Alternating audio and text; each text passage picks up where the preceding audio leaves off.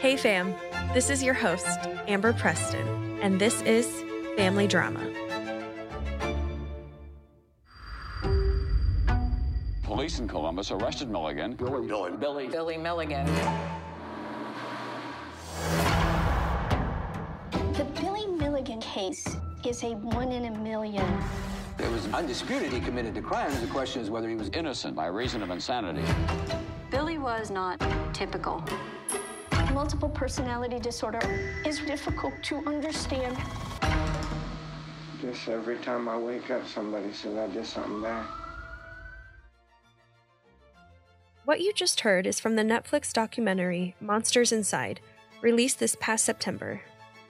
Yes, the story of Billy Milligan is a fascinating and tragic story of a criminal with a shattered mind who was thrown into a dysfunctional system that exploited and abused him. When I talk with friends who have seen the documentary, though, the first and the most common question is, how is your mother so freaking normal? That is usually followed by something like, if she grew up with Billy, how did she not turn out crazy? In this first episode, I will introduce you to my mother, Kathy Preston, who is Billy's sister. It doesn't matter whether or not you've seen the documentary, because this series isn't about him. This is her story, and her story is captivating. It's a story of trauma and pain, but also strength and resilience. Her story reveals what it's like to grow up and exist in the shadows of insanity. Some of the content in today's episode may evoke your own memories of traumatic events. We do not wish to cause anyone distress and hope you find someone in your life with which to share your thoughts and feelings, someone who can help you on your own journey to healing. Hi, Mom. Welcome to Family Drama. As if you haven't had enough. Yes. First, I have to tell our listeners that I didn't really know much about your life. I mean, your real life, until I became an adult. I think that this is an important point because as kids, we experience our parents with what they present us, how they treat us, good or bad, and we don't seem to think about their lives before us. As I grew up, I saw you as the strong matriarch of our family. Obviously an intelligent teacher, so compassionate. You literally went above and beyond for all of us.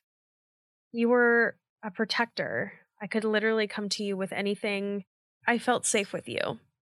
I never had to question the amount of love that you had for me and my siblings. Now I understand why you went to such lengths to protect us, to protect our privacy. Right. And I actually did have a life before you guys came along. Apparently. Yes. So I've learned. Yes, and I wasn't always an English teacher. In fact, I enjoyed teaching science more than English when I was in elementary education. But as a middle school teacher, I really do enjoy teaching English. By the way, now that you're retired, are you thinking about writing your memoir? I'm not sure. I have written several scenes that we're going to be talking about in today's and in later episodes. But I really do like this platform because you get to hear my actual voice and our actual voices. Yeah. And I think that a podcast allows for people to multitask at the same time they're listening to a story, which so many people are doing these days, given the pandemic and all. Mm-hmm. Everybody has a podcast now. Yes. Right. And now we do too. Yes. And in order to understand my background, we have to understand who my parents were, the genetic predisposition to insanity, and to understand the period of the 1950s and 60s that led to these traumatic events that were in our lives. I'll start with my father, Johnny Morrison, who was born in 1913 in Chicago, Illinois. He was born to Jewish immigrants from Poland and Germany. He grew up in the Chicago area and graduated at the age of 16. He was a musician who played the xylophone and wrote his own music, and he became a comedian during the vaudeville era. He worked in what was called the Borscht Circuit. In the 1920s and up through the 1960s, Jewish people were not welcome or allowed in many of the nightclubs. Oh, okay. But there were several Jewish-owned properties and clubs and hotels in the Catskill Mountains in New York, which was known as the Jewish Alps and Solomon Country. Okay. It was a very popular area for Jewish people to be able to go and vacation. It was more affordable, and it was before all of the mass transportation with airlines where you could go to warmer places. But he began as an entertainer and as a MC leading in acts for people like Jimmy Durante and Frank Sinatra. Oh, wow. Right, yeah. And people like Mel Brooks and Joan Rivers got their start actually in the Borscht Circuit during this period of time. Anyway, he spent a good deal of time and work there in the mountains and all along the East Coast, down through the Miami area, and he worked in nightclubs down through the Florida Keys. I don't know much about his family other than that he had a sister and his parents later moved to the Detroit area. He did meet my mother in the nightclubs in Miami, Florida. Now, my mother was born Dorothy Sands in Amanda, Ohio in 1929 at the onset of the Great Depression. She was the third of 4 children who lived on a farm with very strict Catholic grandparents. Her mother died of some type of colon cancer when she was 8 years old, and her father left the children with the grandparents and moved to Portsmouth, Ohio, to open a bakery. What? He just left? Well, yeah, he was a baker by trade, but he couldn't just continue living on the farm without his wife. And so he went to Portsmouth, opened a bakery. He met another woman there, and he started a new family with her. So we can see, probably right then, how mom might have had daddy abandonment issues in her young life. And like I said, it was during the Great Depression, so they were living on a farming. They were living in poverty and probably wanting to escape the strict upbringing of the Catholic grandparents. Mom escaped by marrying her high school sweetheart as soon as she graduated from high school. His name was Dick Jonas. He enlisted in the service toward the end of World War II. Dick was an alcoholic, and when he returned from the service, he became a truck driver.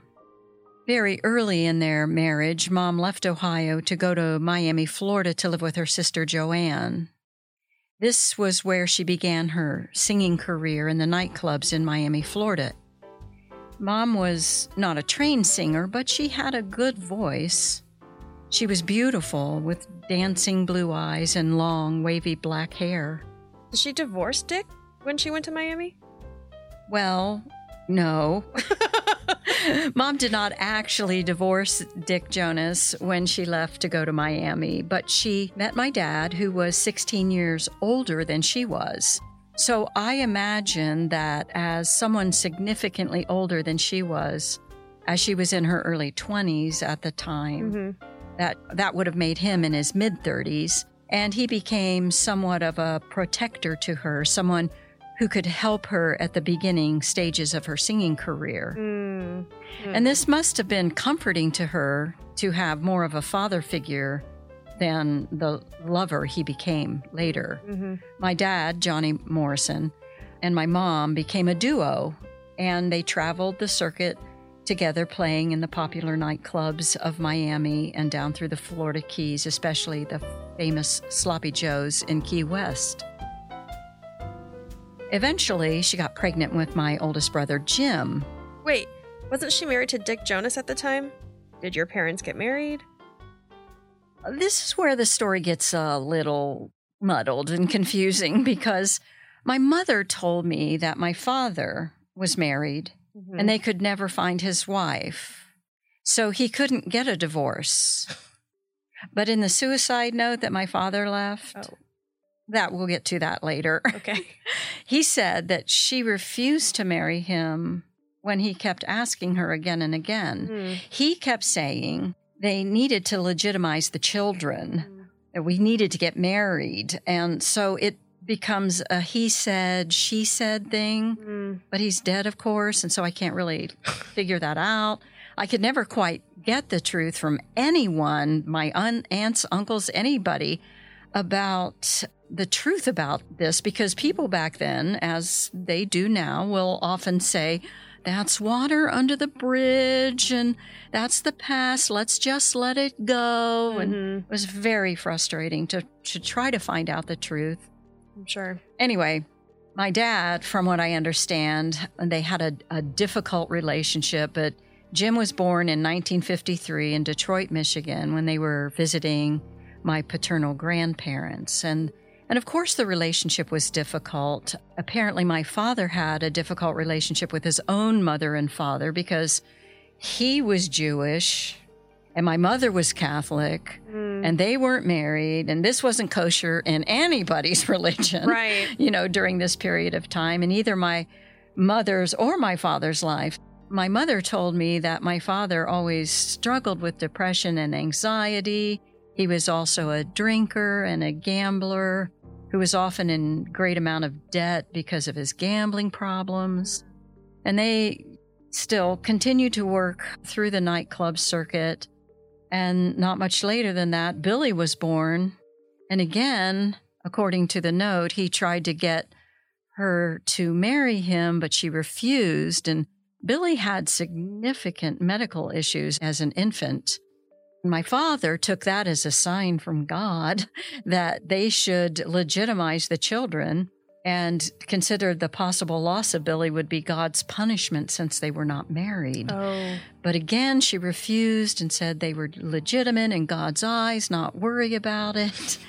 Her own reality. Yes, her reality was that. And I don't know what she really knew about her life at the time, about her legal status. According to Mom, Dad's drinking continued, and he was verbally abusive, and she said he could also become violent at times. And as his depression continued, he did attempt suicide at least once before I was born by taking a drug overdose. Mom considered his depression and attempted suicide as a way to get out from under the significant gambling debts that he had accumulated. She said loan sharks were constantly calling and making threats, but still, she got pregnant with me. She once told me that Dad arranged for an abortion in Cuba because he didn't want another child, but she refused to go through with it. So I kind of get mixed messages about his thoughts about being a parent to us. And I don't know if that were really true. That was just something she told me when I was much older. Well, I guess her strong Catholic faith worked in your behalf, or else we wouldn't be here. Neither of us. Yeah, true story. Neither of us would be here right now. Wow.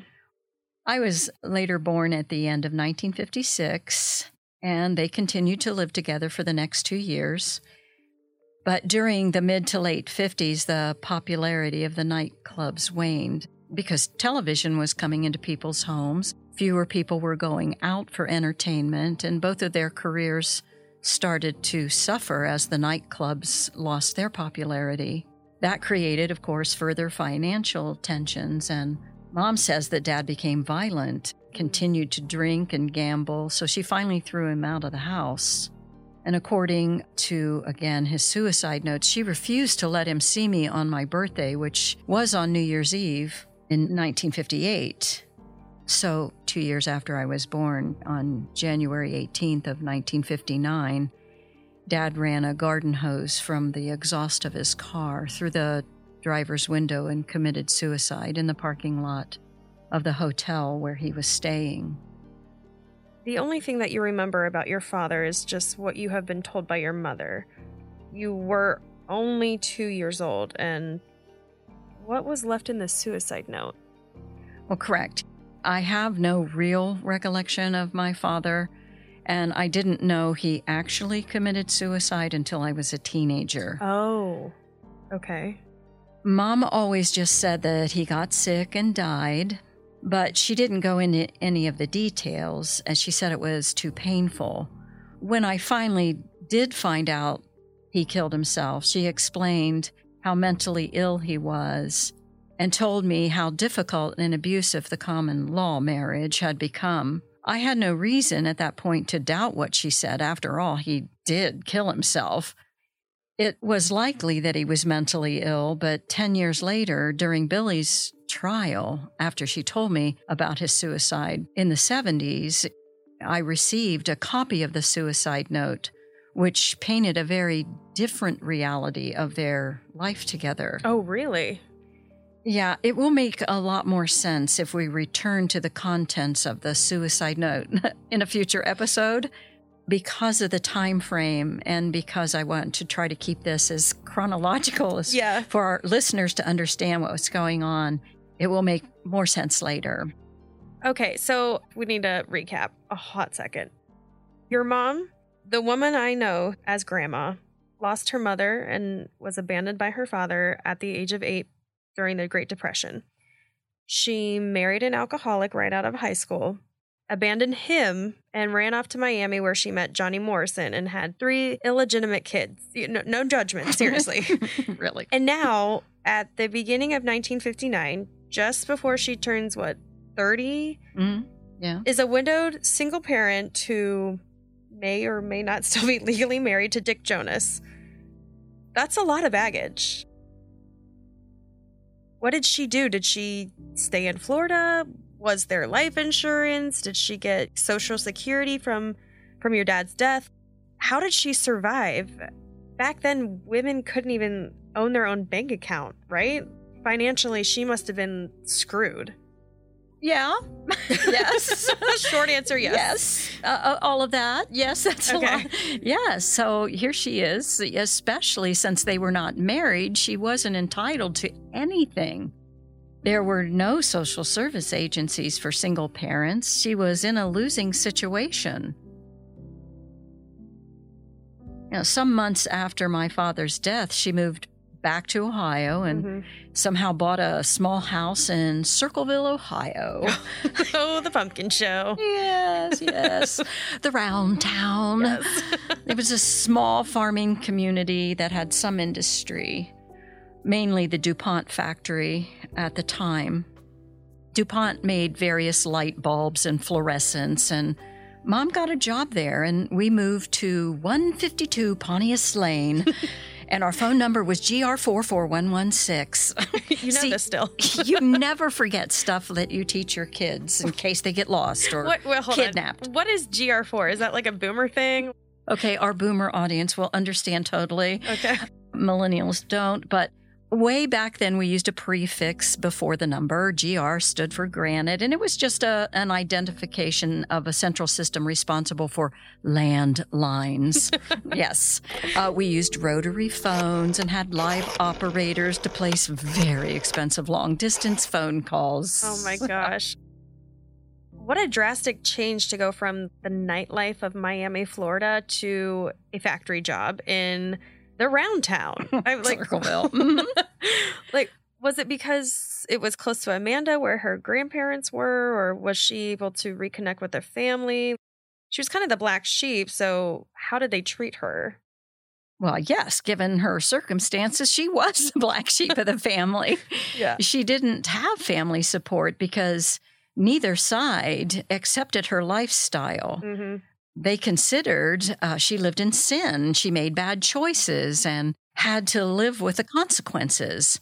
Mm. Her brothers had gone into the service during the war and became college educated, got good jobs, met women, and had stable marriages and moved to various places around the United States. And her older sister was in Miami, Aunt Jo, the one she went to stay with. She was married to a pilot for what used to be Eastern Airlines and had a nice home on Lake Catalina and 4 children. They were doing quite well. And there's Mom, who had 3 illegitimate children, no real skills with which to survive and to provide for us. Weirdly enough, what would she do? What? She went back to Dick Jonas. What? Hold on now. Okay, so wait, she has 3 kids by someone else, and she just shows back up in his life. Well, sort of. Turns out she was actually divorced from him. Okay. You know, while she was in Florida, Dick filed for a divorce for abandonment, which was a legal thing at the time. And since she never showed up to any hearing, she may or may not know that she actually was divorced. So then she could have married your father all along. Maybe. Probably. We'll never really know. And at any rate, Dick and Mom did remarry. And it seems that Dick was willing to take on Mom's 3 kids and to be step-parent to us. But of course, he was an alcoholic and a long-haul truck driver, and that marriage went south pretty quick, and they divorced. The only thing I really remember about Dick Jonas, I mean, he seemed to be nice, and even though he was an alcoholic, he didn't seem to be a mean alcoholic. You know, you can either be really, really mean or really, really funny. He seemed to be more comical to me when he was around drinking. So they divorced, and Grandma went to work at the DuPont factory making fluorescent light bulbs. If Grandma was working at the factory, who was taking care of you? Like, what was your childhood like in Circleville? Well, there weren't any daycares or anything like that at the time for children. And so Mom hired babysitters to come into the house and watch us while she worked during the day and sometimes at night. And they were nice little old ladies, usually. I remember Mrs. Easter being one of them, and she would sit and watch her stories, soap operas, and they were popular at the time. And the 3 of us, Jim, Billy, and I, pretty much ran, like all children did back then, ran amok all over the neighborhood. It was a safer period of time, even though we were all very young. We would, of course, never allow that to happen these days. Right. So what I'm getting at, because if our audience knows or doesn't know, we know what's coming. But at this time in your life, you felt normal, right? Oh, certainly for, well, whatever normal means in children growing up in the 60s. Mom decided to raise us Catholic, and she put us in a Catholic school. I really wasn't quite ready for school yet, but Jim and Billy went to St. Joseph's eventually, and I went there for the first part of 1st and 2nd grade. Jim was nearly expelled when he told the nuns we were Jewish. Oh, God. And Mom just couldn't find a synagogue close enough for us. Oh, my. But Mom reassured them that we were definitely Catholic. And I remembered the nuns trying to make Billy write with his right hand because he was left-handed. And oh, yes, and that's a sign of the devil, right? yes, it is. Yes. And I started school very early and took my first Holy Communion in 2nd grade. We played like normal children play. We ran all over the neighborhood. We'd get a nickel and walk up to the dairy aisle and get ice cream. I didn't play that much really with Jim because he had older friends, and there was about 4 years difference in our ages, closer to 5. And I was probably just an annoying little sister to him. But Billy and I had a closer relationship from the very beginning. He played differently. He seemed to have an incredible imagination and could role play. He didn't mind playing with stuffed animals. We preferred stuffed animals over dolls, although he didn't mind playing with dolls either. We played with the neighborhood kids. We would get into mischievous things like painting rocks with black tar from the heated streets. It made an excellent mess, and I can remember Mom having to clean the black tar out of our hair and clothes with gasoline. Oh, jeez. She was not too happy about that. It was Jim's fault, by the way. But we had a swing set in the backyard, and we played with crawdads down at Hargis Creek, and it seemed really normal to me, as I recall. Yeah, it seemed very, very normal until Chalmer Milligan came into our lives. Our lives then changed forever.